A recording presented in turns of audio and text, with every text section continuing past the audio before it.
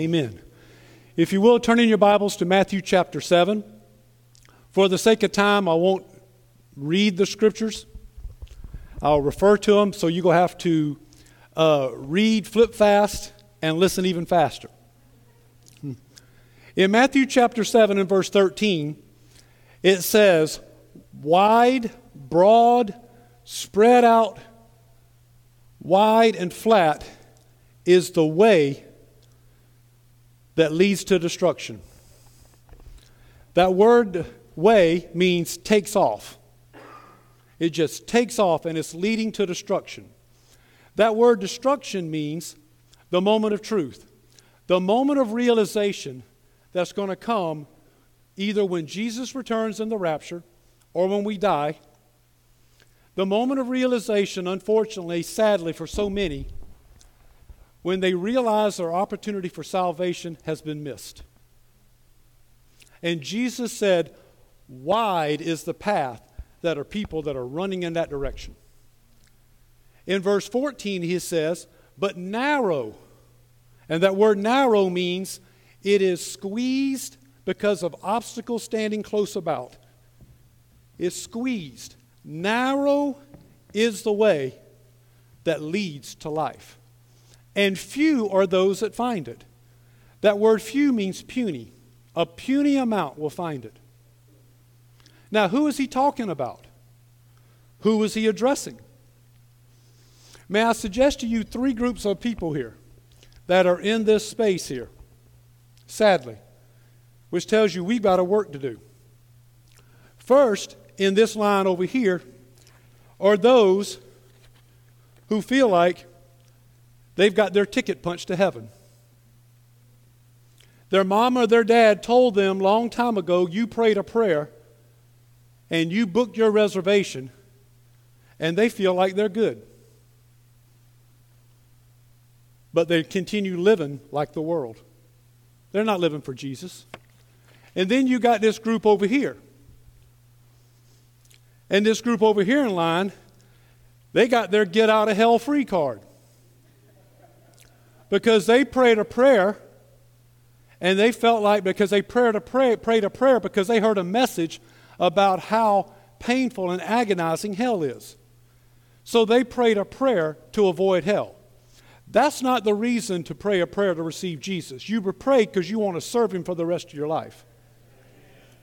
Now, I can give you a 2-minute message on hellfire and brimstone. In Revelation chapter 20 and verse 3, it refers to hell, Gehenna, as a bottomless pit. Do you know what that means? There are two physical properties that we rely on every single day that will not be in hell. Number one is light. We rely on sunlight or light produced by electricity. In hell, there is no light. You cannot see the hand in front of your face. Second of all, solid. We rely on solid, something to lean against, something to sit on, something to rest upon, something to prop our foot up on. You're relying on solid as we speak right now, which is totally opposite of biblical days, because in biblical days, the teacher sat and y'all stood. So y'all got it good. And see, so when you figure there's no solid, and there's no light, and you throw in the torment, the pain, the agonizing torment, and you're just floating around in this abyss in agonizing pain, maggots in the works, as we see in the story of rich man and Lazarus. And then there's a couple of emotional properties that we rely on that are not in hell. Number one is rest. There's no rest in hell. And second, hope.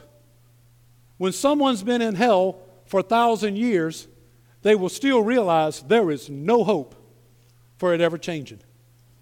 You have a tough task, maybe a job, a rough day at the work, or you have a procedure, a medical procedure that's going to be painful that you got to go through. But at least you have the hope that knowing on the other side there's relief. In hell, there is none.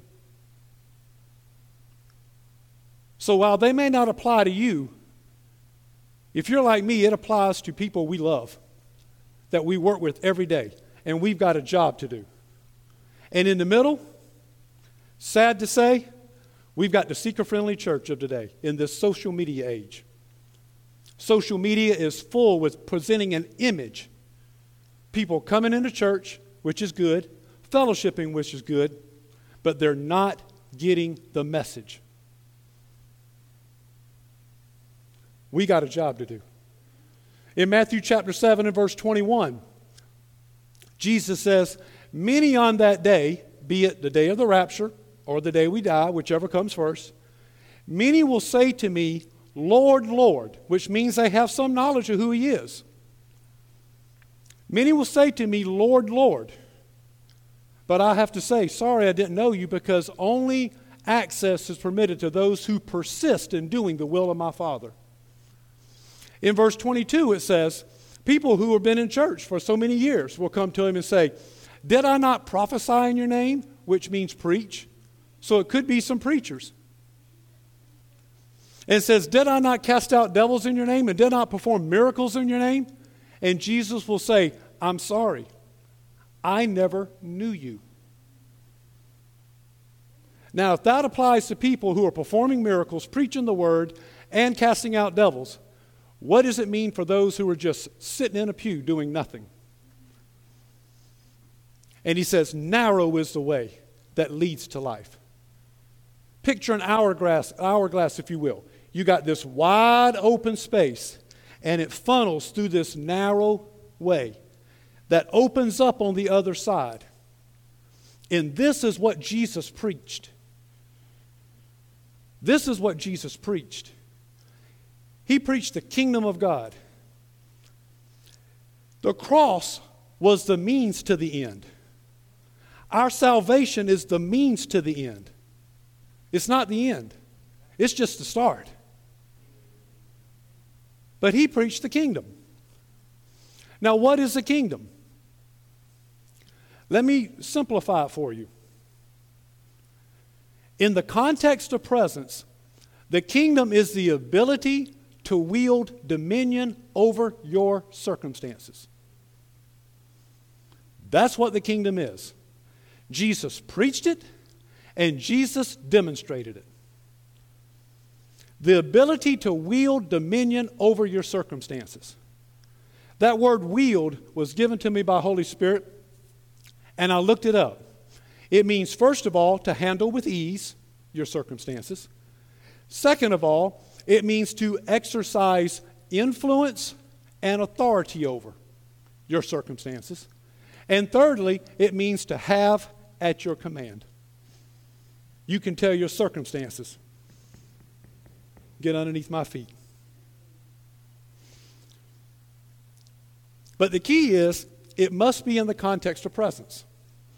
Because Romans 14:17 says, the kingdom of God is in Holy Spirit. Holy Spirit encompasses the kingdom. The kingdom is enveloped around by Holy Spirit. I like to refer to him as, and toward his manifestations, as presence.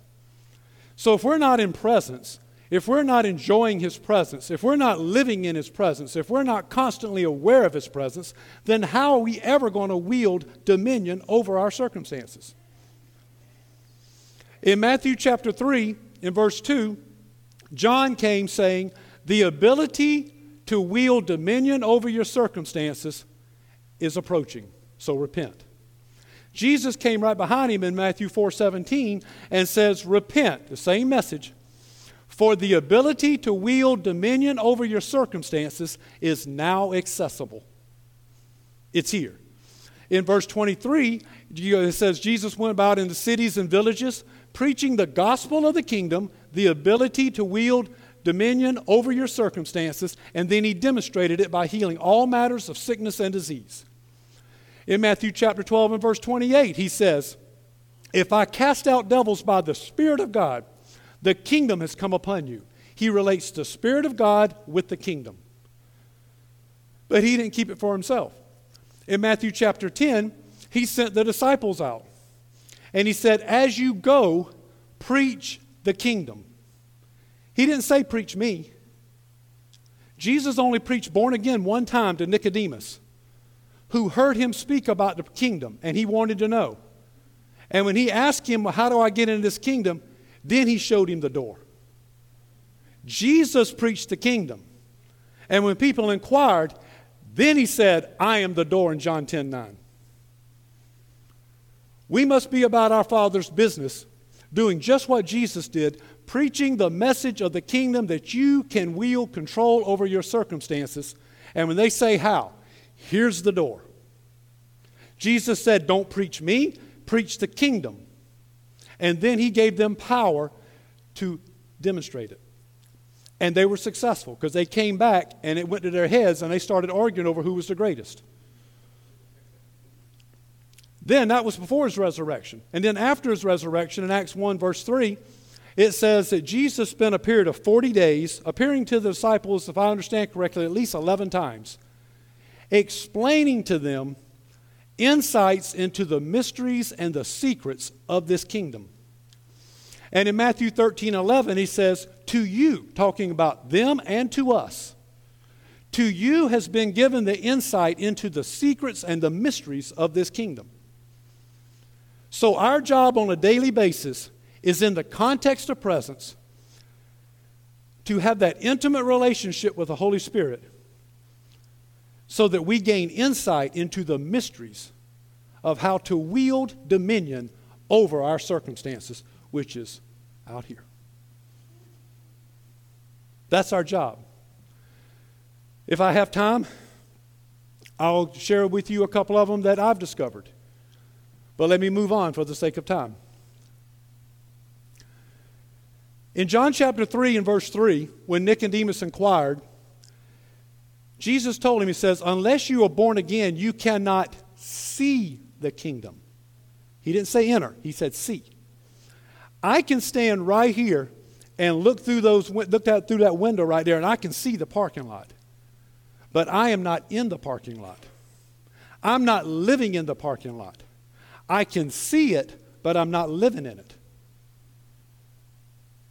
So how do we live in it? How do we enter it? First of all, it says we must repent. Must repent. That was John's first word he spoke in his message. Likewise, Jesus's. Repent. In Acts chapter 2 and verse 38, in Peter's first message, he said, repent and be baptized and receive the gift of Holy Spirit, because in Holy Spirit encompasses the kingdom. Repent, which is not what we mean, not what we understand. Repent is not feeling sorry.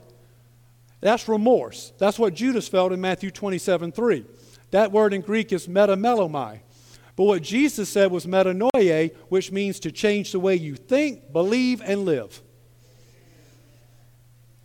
All three. Change the way you think, change what you believe, and change the way you live.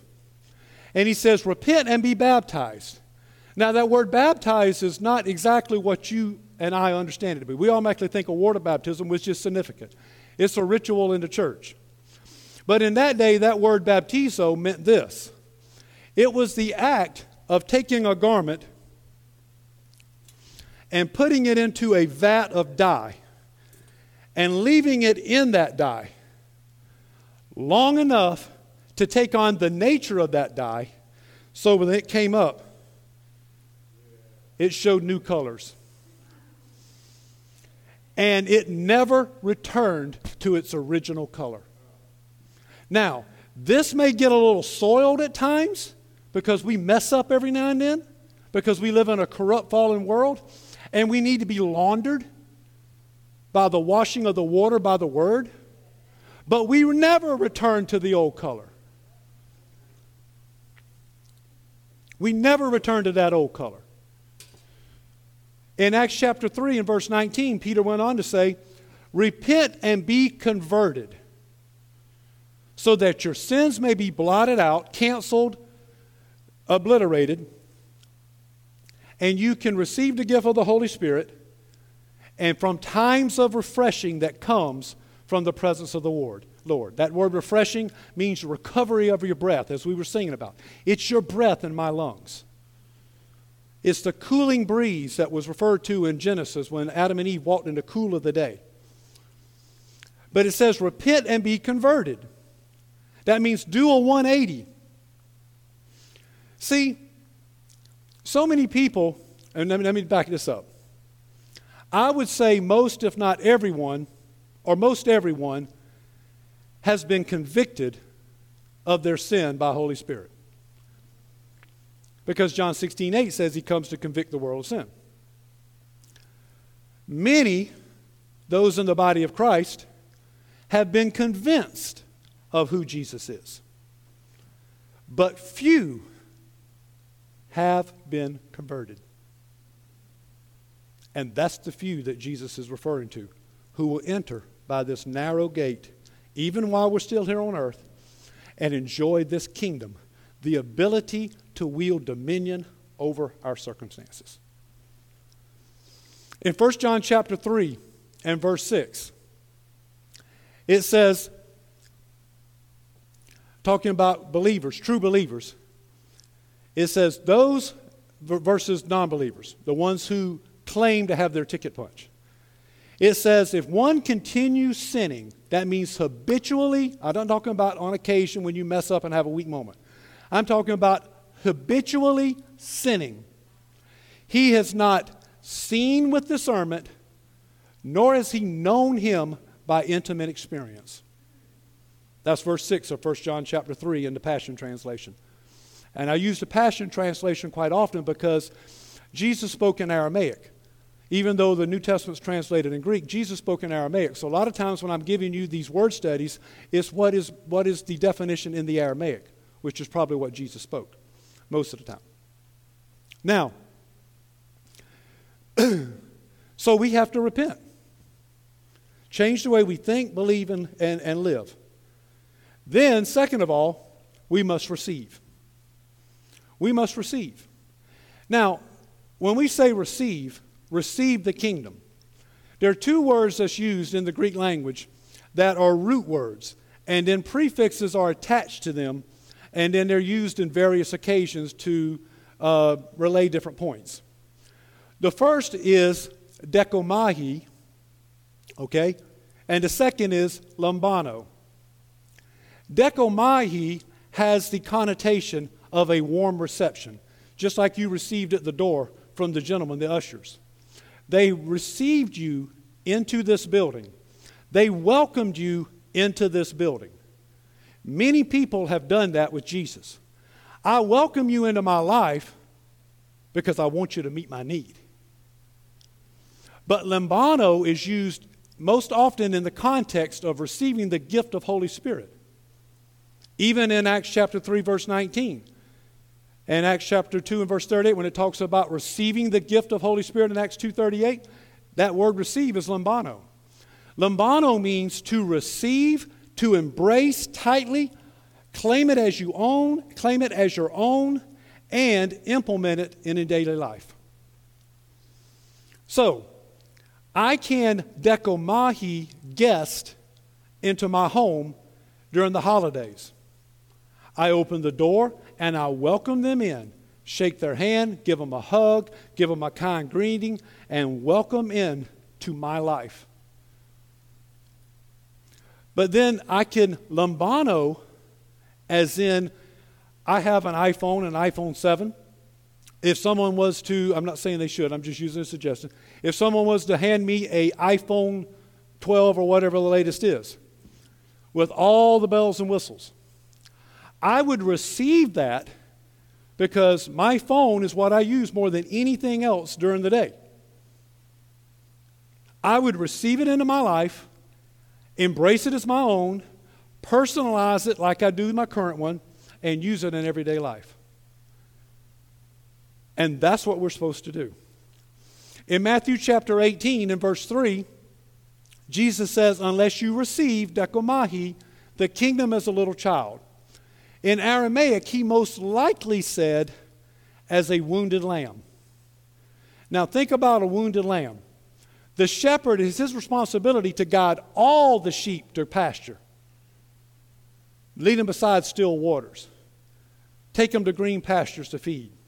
But for that wounded lamb, it's the connotation of taking him in his arms. And he feeds that lamb out of the palm of his hand, reaches into the stream. That's the way we receive the kingdom.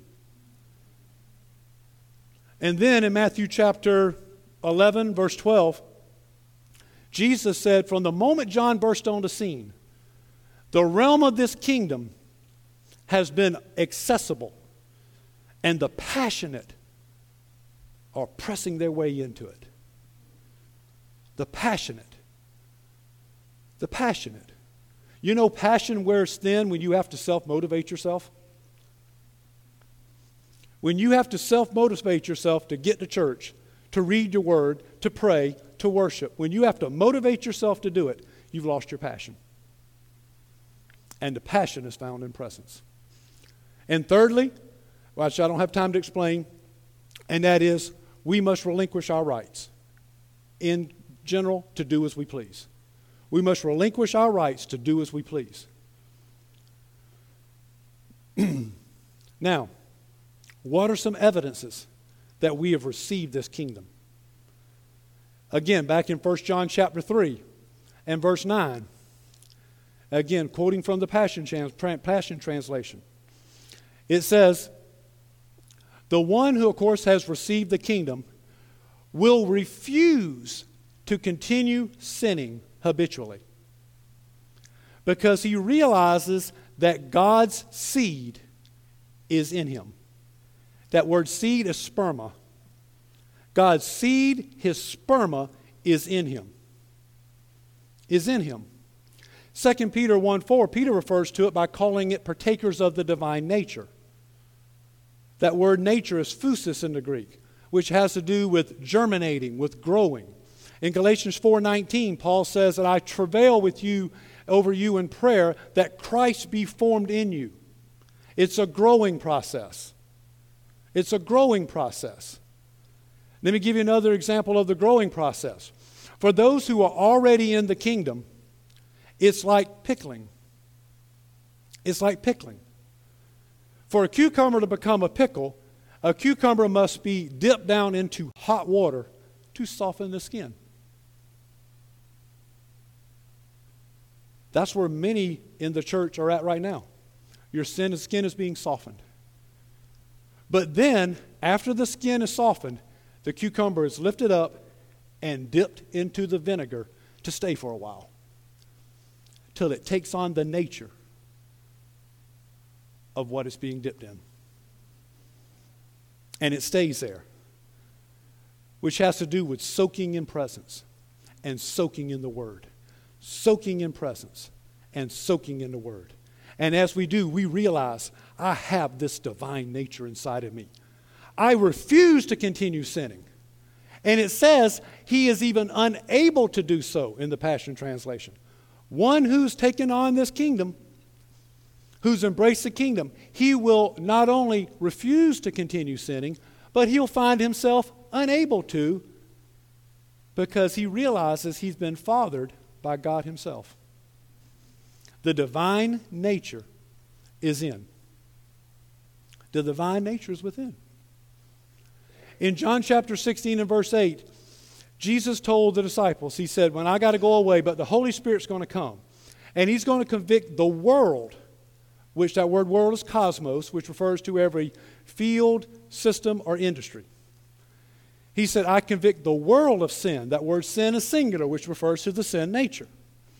So he's convicting the world of sin. So what does he convict the believer of? Of your righteousness and of your divine nature. Of your righteousness in that when you start to get a little weak and you start to slip up, he goes, whoa, whoa, whoa, whoa, whoa, whoa. Wait 1 second. I made you righteous. Let's get back on track. Let's redirect your focus. Whoa, whoa, whoa, whoa, whoa, whoa, whoa, whoa, whoa, whoa, whoa, whoa, whoa. May I remind you that I fathered you and that my seed, my sperma seed, my DNA is in you. Let's get back on track and get refocused. Righteousness is not a matter of morality. Righteousness is the refusal to settle for inferior realities. Sickness is an inferior reality. I refuse to settle for it. I will wield kingdom dominion over that sickness. Fear is an inferior reality. So I refuse to succumb to fear because it's an inferior reality. My righteousness will not let me do it. I will wield kingdom influence over that fear that's trying to attack me. Lack is an inferior reality.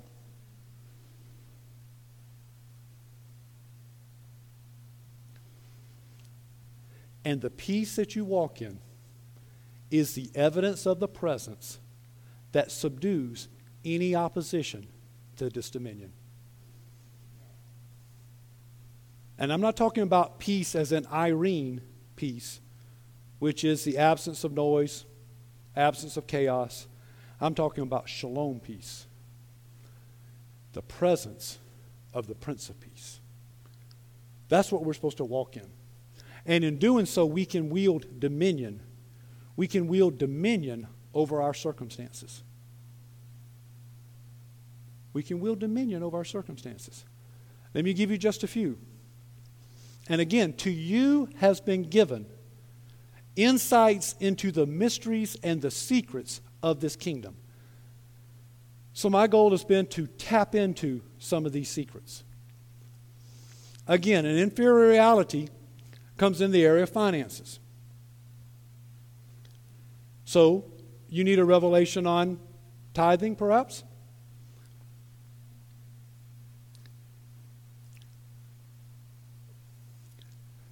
Where have you ever heard the phrase armed theft? No. You've heard of armed robbery. What's the difference? Theft takes place when you're not home. Robbery takes place when you're there. Malachi 3, Jesus says, will a man rob God? Because just like with the widow's mite, he's watching to see whether or not we're tithing. Are we tithing on our net or our gross? Are we tithing to the penny? Are we giving above and beyond our tithe? He's watching how we give. The secret and the mystery that I've discovered is the concept of transferring into the kingdom. When I take my tithe check and I go to put it in that box, just as Jesus did the loaves and fishes, I lift it up in the air and I declare, I transfer this over into the kingdom, because the smallest amount in the kingdom is greater than any abundance in the world, because he can do wonders with loaves and fishes. So I hold it up and I transfer it into your kingdom for your glory and honor and the advancement of your kingdom through this ministry. And I bring it back down for divine math to kick in, for the multiplication and meeting every need that I have. Concerning sickness, the secret, the mystery is communion. Take communion. Take communion. Not saying it boastfully, but I do it on a daily basis. I do it on a daily basis. And especially if I ever feel a symptom coming on my body. But on a daily basis, and I make a declaration to speak the name of Jesus and the blood of Jesus over my body and every member of our family.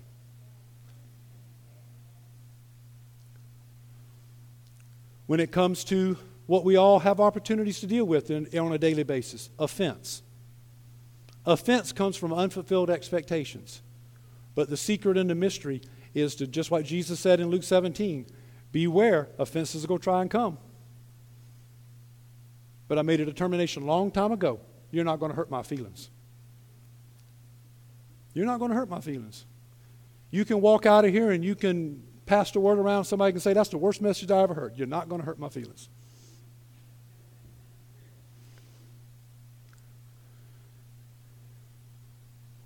And we can preach. I can get up here and preach till I'm blue in the face.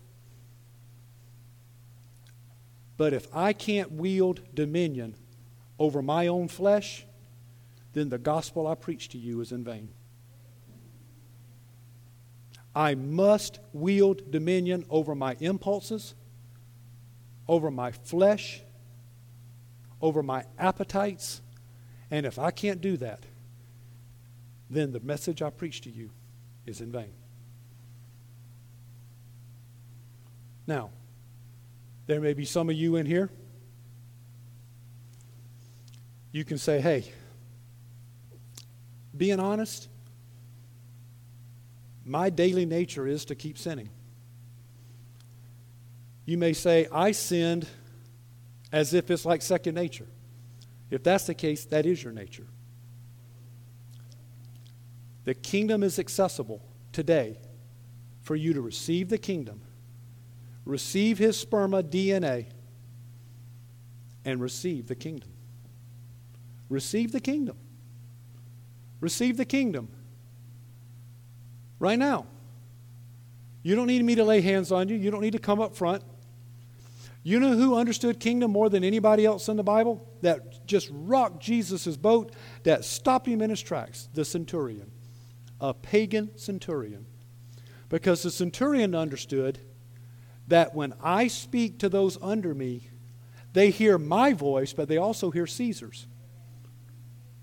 So he was saying, Jesus, when you speak with authority. And when you speak, heaven backs up what you say. So all I have to say right now, because see, the authority for this pulpit right here lies with him. So he entrusted it to me for this day. So he, by God, inspiration of God, has given me the opportunity and authority to administer it to you. So all you have to do is receive. If you've never received Jesus as your Lord and Savior and that divine nature is not in you, just simply say, Dear Jesus, I receive you. You're the Son of God. I believe you came and you died for me. And on the third day you rose again. Come into my life. I confess you now as my Lord and Savior. It's that simple. Now, for those who are already born again, and you know beyond a shadow of a doubt that his DNA, his divine nature is in you, then all you have to do to receive the kingdom is, first of all, what circumstance are you dealing with right now? That you're living under that circumstance. Is it sickness? Is it lack? Is it fear? You can receive the kingdom. It's my job, it's my job in general, at my job specifically, to demonstrate to those kids the kingdom life. They comment all the time and they'll say, Mr. Charlie, how come you never miss school because you're sick? You just opened up the door.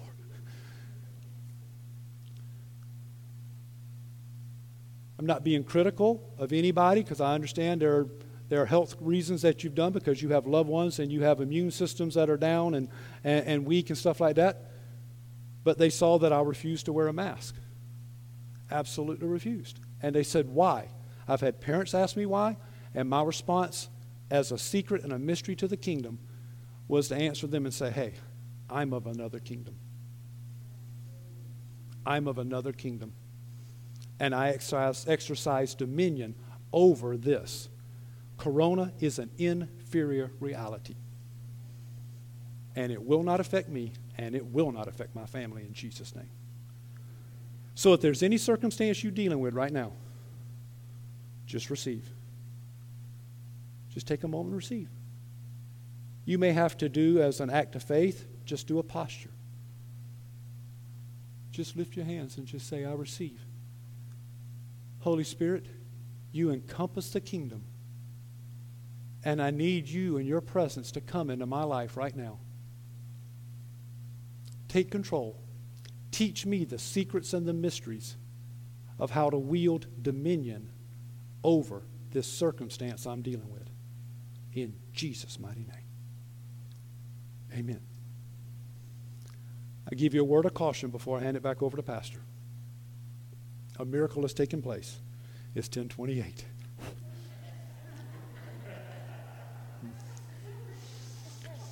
I give you a word of caution. Matthew 13:19 says this. You can hear any message preached, and the devil might just leave you alone. But if you hear a message on the kingdom, the adversary himself comes to steal and pluck it away. So be on guard. Because the moment you walk out that door, you're going to be tested. Because every word must be tested. So be on guard. But greater is he who is in you than he who is in the world.